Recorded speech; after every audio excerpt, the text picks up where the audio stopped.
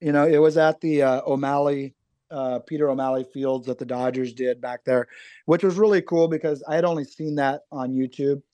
Um, but when you're there, it's a nice field. But here in the U.S., especially in the last 20 years, um, in high school especially, you really kind of get judged as a coach, at least in California, partly how your field looks.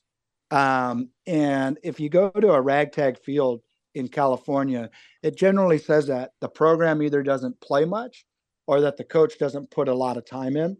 And sometimes that's unfair, but that is what is going on, especially at least in California right now. Um, but when I got there, I didn't care that the field didn't look like Dodger Stadium.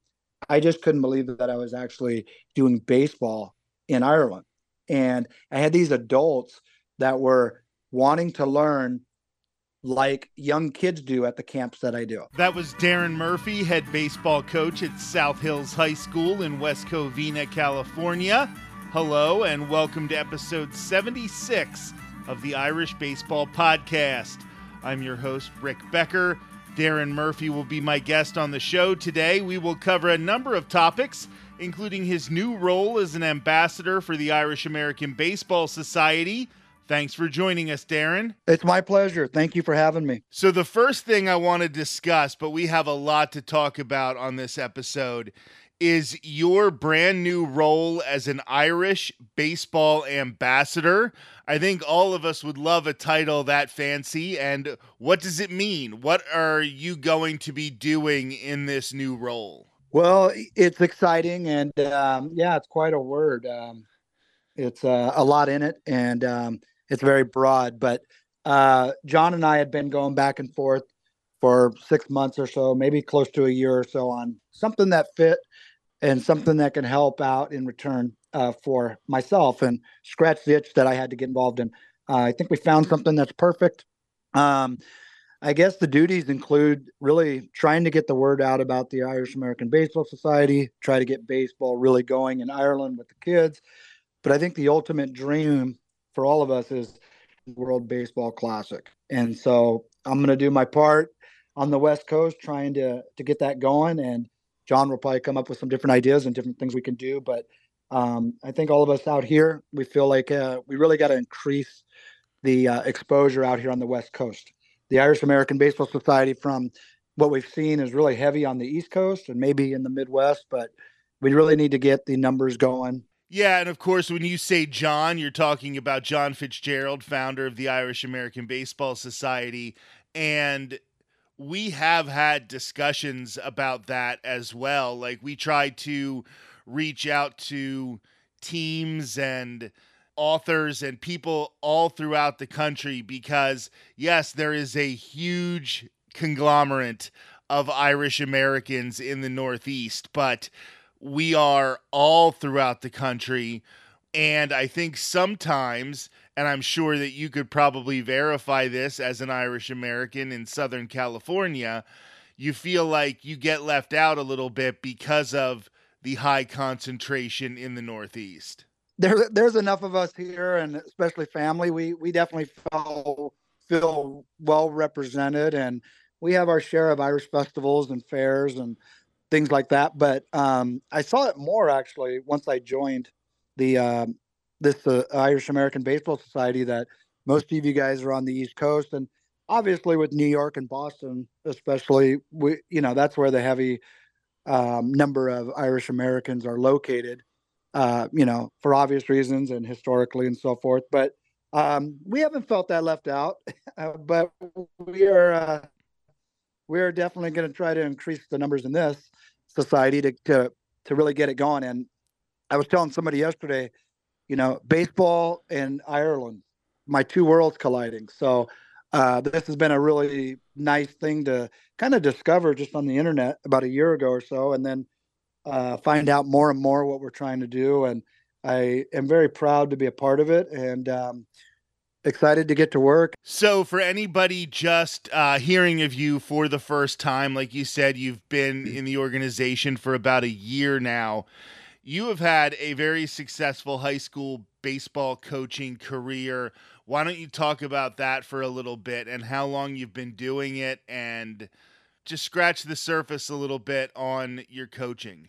I've always known when my days were done playing that I wanted to coach. I didn't stumble upon this.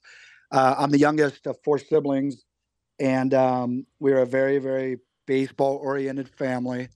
Um, Two older brothers and an older sister who all played baseball and softball. Both of my parents coached.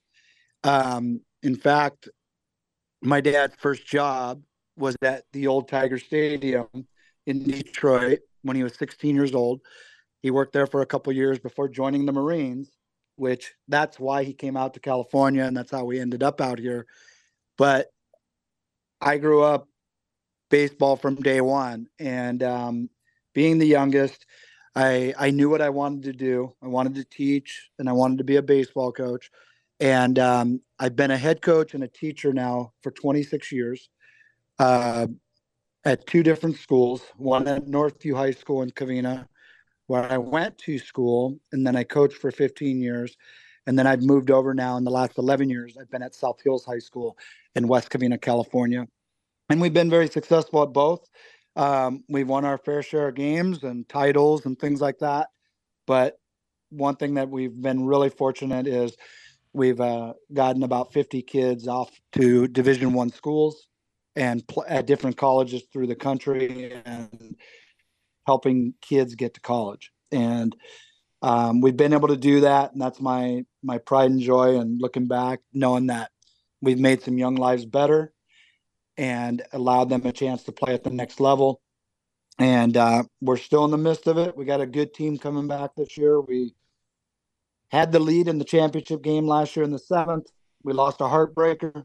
So you talk about trying to get some of these players to move on to college, but obviously that's not everybody's destiny. Like, you're going to have players who maybe don't have that talent and they're playing baseball for maybe the last time in their career for you, and you're trying to develop players for the next level at the same time.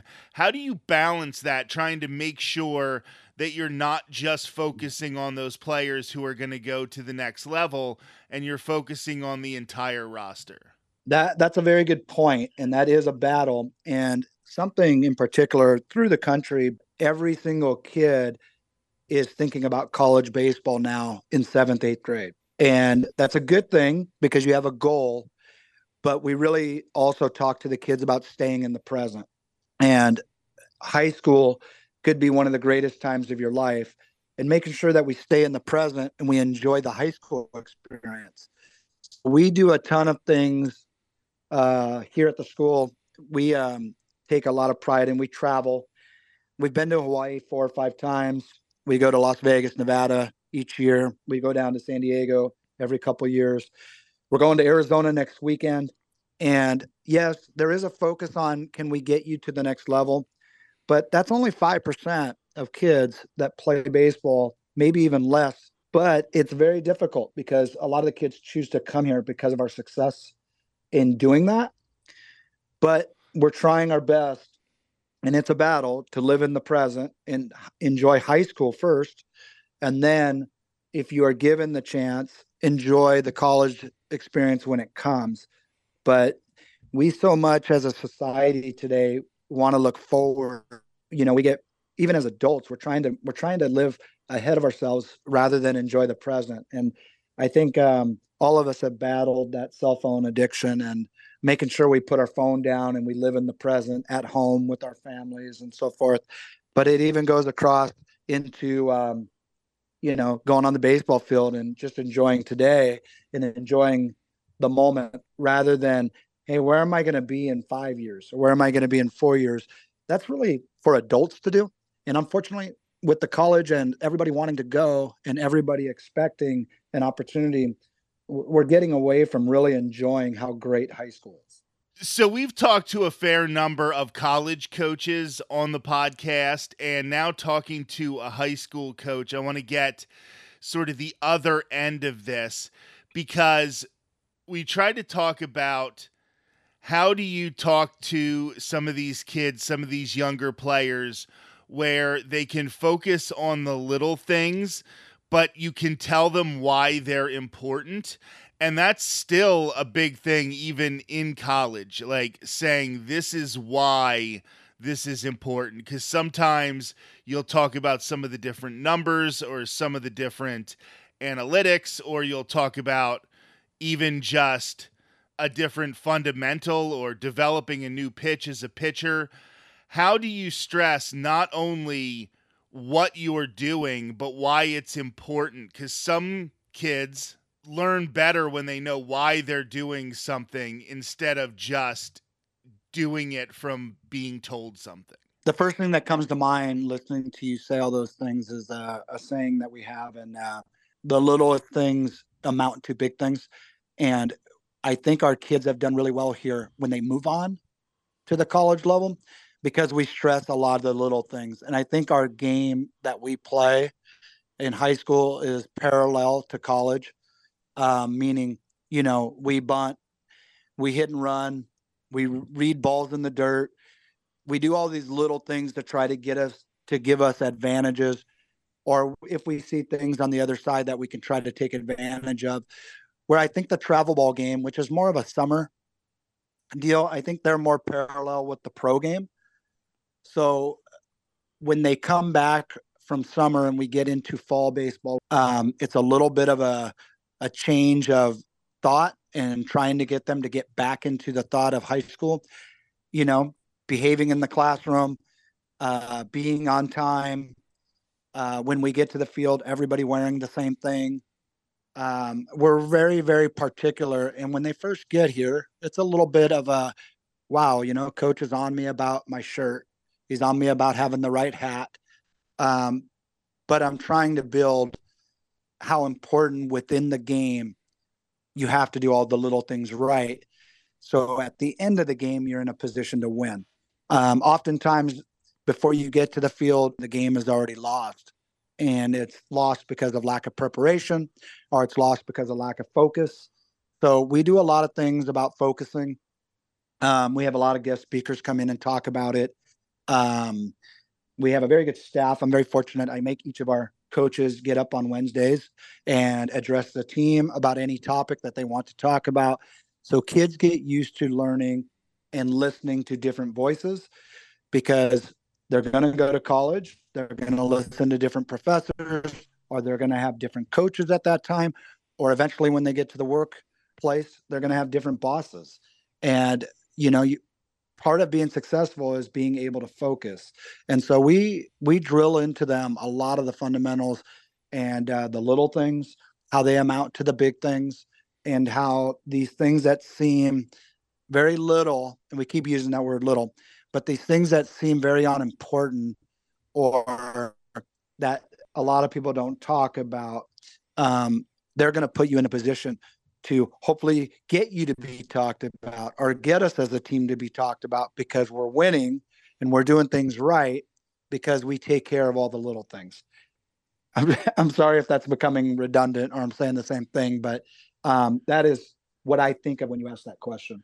Well, I think a lot of coaching is being redundant because you have to instill these messages and you can't just give the message on the first day of practice and then go hit grounders and then go take BP.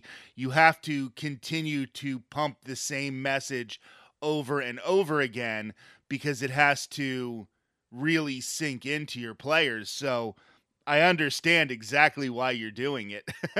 We've all had those good coaches who make sure we understand the philosophy of a season of a team. So I totally get why you're doing that. You recently had a trip to Ireland where you gave a free clinic to youth baseball coaches. So now you're going from teaching players and coaching players to trying to basically coach a new generation of coaches and build the game in another country where it's not quite as popular. So, how do you go about doing that? And how do you almost not assume that they know as much about the game as people do here in the US? Well, that opportunity was a once in a lifetime opportunity, and I wish we would have caught more of it on video, and probably taken more photos. I guess that's like every family vacation back in the old days. We all wish we would have captured more, but it will be a great memory to me because if you saw it, it was nothing fancy. It was at the Peter O'Malley Fields that the Dodgers did back there, which was really cool because I had only seen that on YouTube. Um, but when you're there, it's a nice field, but here in the U.S., especially in the last 20 years, um, in high school especially, you really kind of get judged as a coach, at least in California, partly how your field looks. And if you go to a ragtag field in California, it generally says that the program either doesn't play much or that the coach doesn't put a lot of time in. And sometimes that's unfair, but that is what is going on, especially at least in California right now. Um, but when I got there, I didn't care that the field didn't look like Dodger Stadium. I just couldn't believe that I was actually doing baseball in Ireland. And I had these adults that were wanting to learn like young kids do at the camps that I do. And I actually put the adults on the field and we started doing some throwing drills. We started doing some fielding. I just started talking to them about defense and, hey, from what I'm gathering and what I'm seeing in these videos, we've got to shore up the defensive side of the game.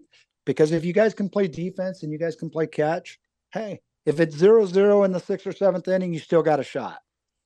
But if it's 10 or 11-1 or 10-2 because you guys can't make a play, one, the kids aren't going to want to gravitate to coming back and keep playing.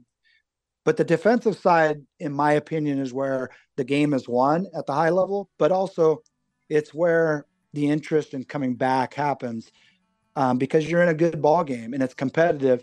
The hitting always comes later, even when we start a season. The pitching and the defense is ahead of the hitting.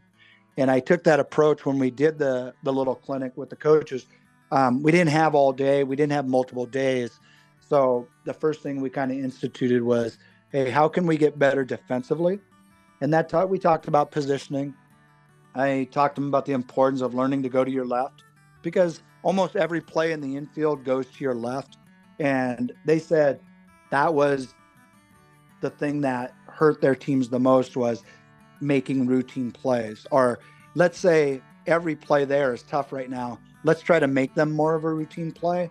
And the expectation is that we will make these plays so we have a chance, and there isn't so much pressure on the hitting to score every time because we're giving up runs so much on the defensive side. So most of the 2 hours or so I was there, we really did a lot of defense. And then we went to the offensive side and we just talked about where to be, very basics, where to be in the batter's box, what to look for, put the ball in play. Let's start with baby steps. And I've kept a text thread with the coaches, and they said that they went on a little winning streak, so forth. And they said that they really thought it helped. And I think it's more them probably because they're staying at it with the kids. But any way that I could have made something a little bit better, I'm proud of, and would love to go back and, make it more than a day. And maybe we get the kids next time out, and maybe we can get a number of coaches or players to go. I think that would go a long way with the kids there, them seeing, some Americans and some Irish Americans, maybe a couple minor league to major league players, to spark an interest, would really get it going. But it was fun. Absolutely. Darren Murphy, thank you so much for everything that you are trying to do here for Irish baseball. And of course, thank you for joining us for today's episode of the Irish Baseball Podcast. Thank you. I appreciate it. And go Irish. That was Darren Murphy, ambassador for the Irish American Baseball Society and head baseball coach at South Hills High School in West Covina, California. I'm Rick Becker. I swear this isn't on purpose, but it was probably inevitable that we would have back-to-back episodes with guests named Murphy. On December 18th, you will hear from Jamie Murphy of the Michael Collins House Museum in Clonakilty, County Cork. He also hosts the Michael Collins House podcast. That will be in 2 weeks right here on the Irish Baseball Podcast.